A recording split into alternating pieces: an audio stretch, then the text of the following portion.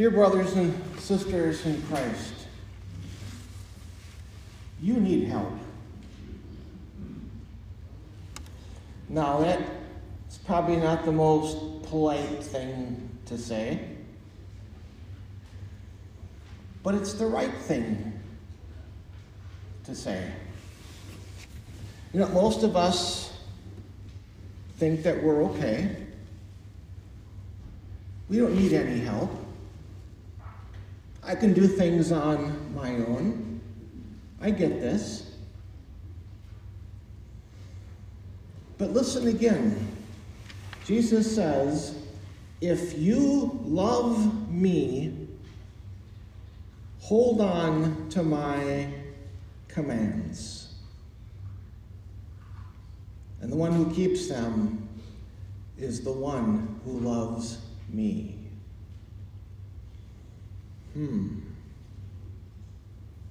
We need help. I need to ask you 3 questions. Do you love Jesus? Yes. Do you know what his commands are? Yes. Do you always keep his commands? No. You see, we're great at 1 and 2. But when it comes to 3, we're in trouble. And people might say, well, I try to keep them. I'm a pretty good Christian. I make an effort to go to church. I make an effort to pray. I make an effort maybe to have a devotion. I make an effort to pray for others.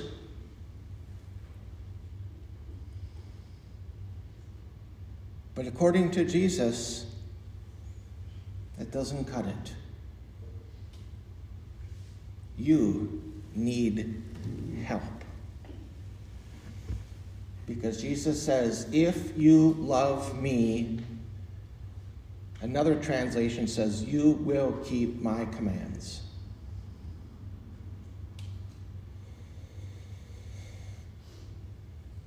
How are you feeling right now? Pretty sad? John shaking his head, no. I think we should be. Because we have failed. We have fallen short of the glory of God. We can't do what he has asked us to do. And that brings some guilt. It brings disappointment to oneself.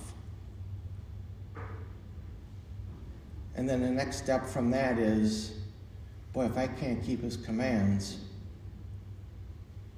where's my eternal life? Am I really a Christian?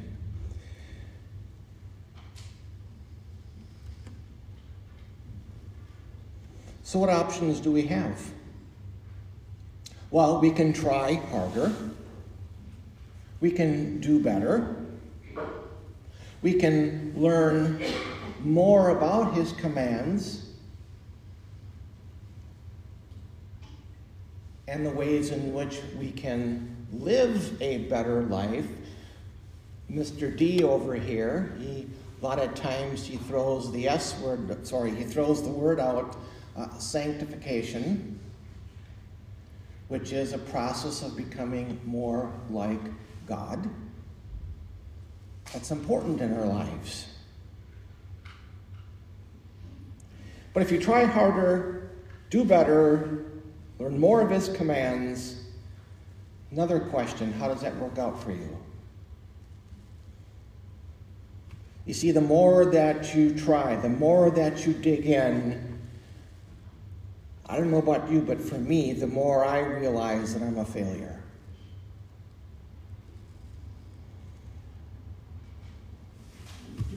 These options don't work. They lead to despair. And they have us right where Satan wants us. To be in that state of hopelessness. And once he has that, he He can use other events in the world or the family or your job circumstances, or your medical conditions, and you begin that spiral downward. That's exactly where Satan wants. And then he plants in your mind, maybe I really don't love Jesus. Because if I love Jesus, I would follow his commands. Or, am I really a Christian?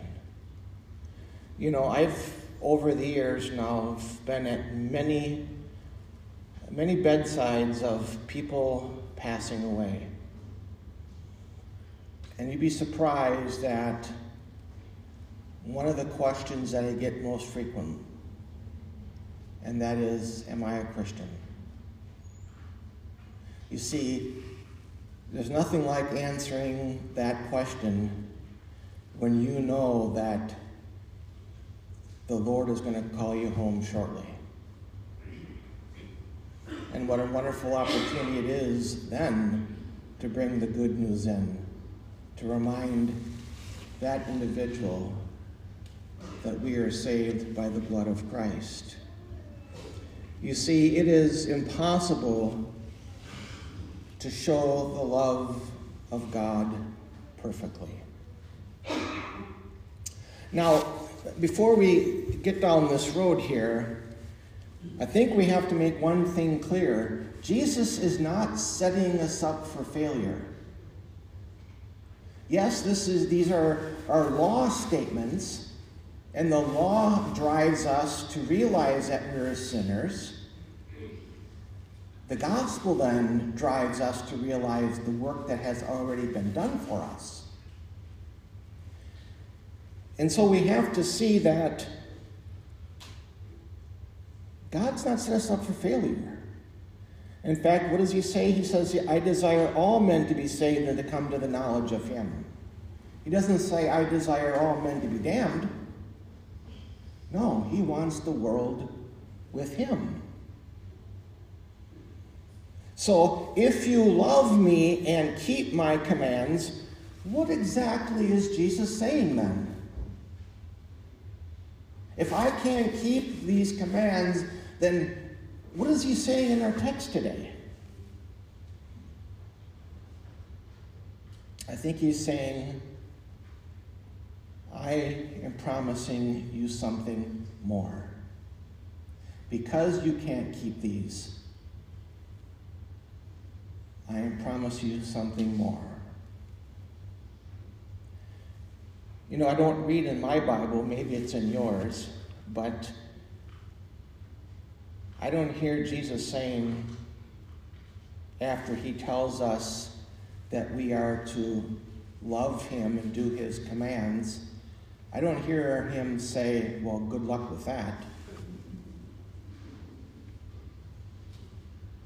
And the very fact that that's absent tells me that there's a greater plan and that he is going to help us follow those commands.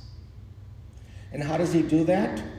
Right after he says this, he says that he is going to give us the Spirit of truth, that he is going to send an advocate to us.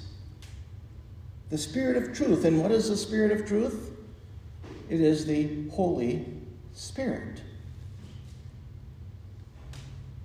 So do you see what I mean when I say you need help?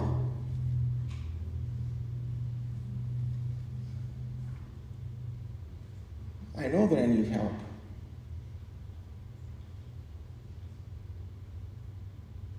Because there are times when I doubt that he is with me because I cannot keep his commands.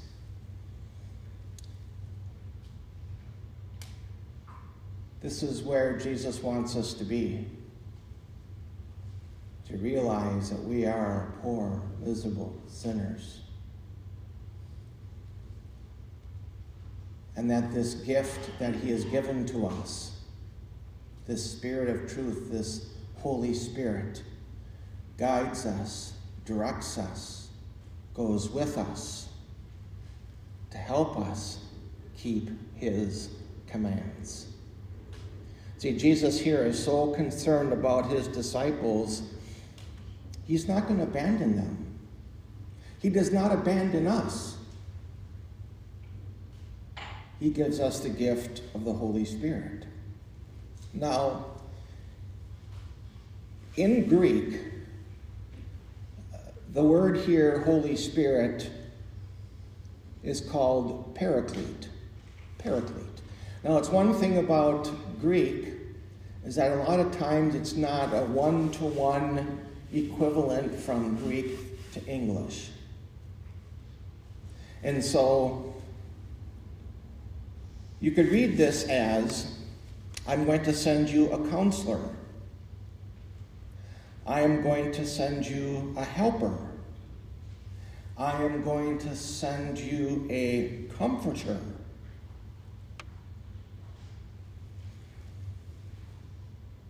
All three of these mean the same thing.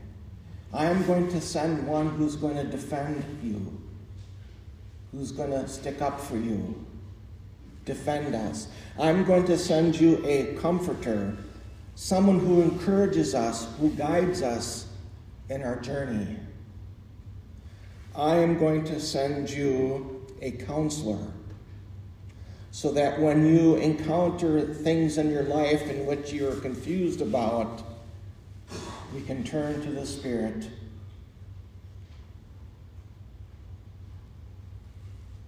and get godly direction. So in our text, even though we cannot hold on to his commands all the time, he sends us a helper to enable us to do just that. But notice the text says this, I am going to give you another counselor. That implies we already have a counselor, or at this time, in the time that Jesus is speaking in the book of John, he's telling them, you already have a counselor. Who do you think that is? It's Jesus, right? You know, the context here is Maundy Thursday. As I said last week, the disciples are afraid. Jesus promises that he's going to leave and go back to the Father. He tells his disciples, do not be afraid. I am the way, the truth, and the life. He is preparing his disciples for the time that he must depart from them. And he says, I'm going to give you the Spirit of truth. In just a few weeks, we're going to be celebrating that Spirit of truth coming to us, the gift of the Holy Spirit. And I think one thing that's sad is that in some religions today, they downplay that outpouring of the Holy Spirit, or they don't celebrate Pentecost Sunday. It's too liturgical. Let those liturgical churches celebrate that. But I think we need to be reminded over and over again that we have a helper. That this helper, this Holy Spirit, reminds us of God's great love for us. This Holy Spirit, what does he do? He brings us back to Jesus, where we are reminded of the great gift that he has given to us.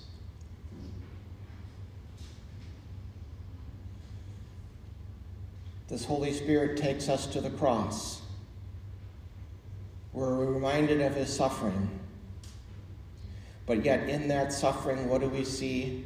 The greatest outpouring of love forever.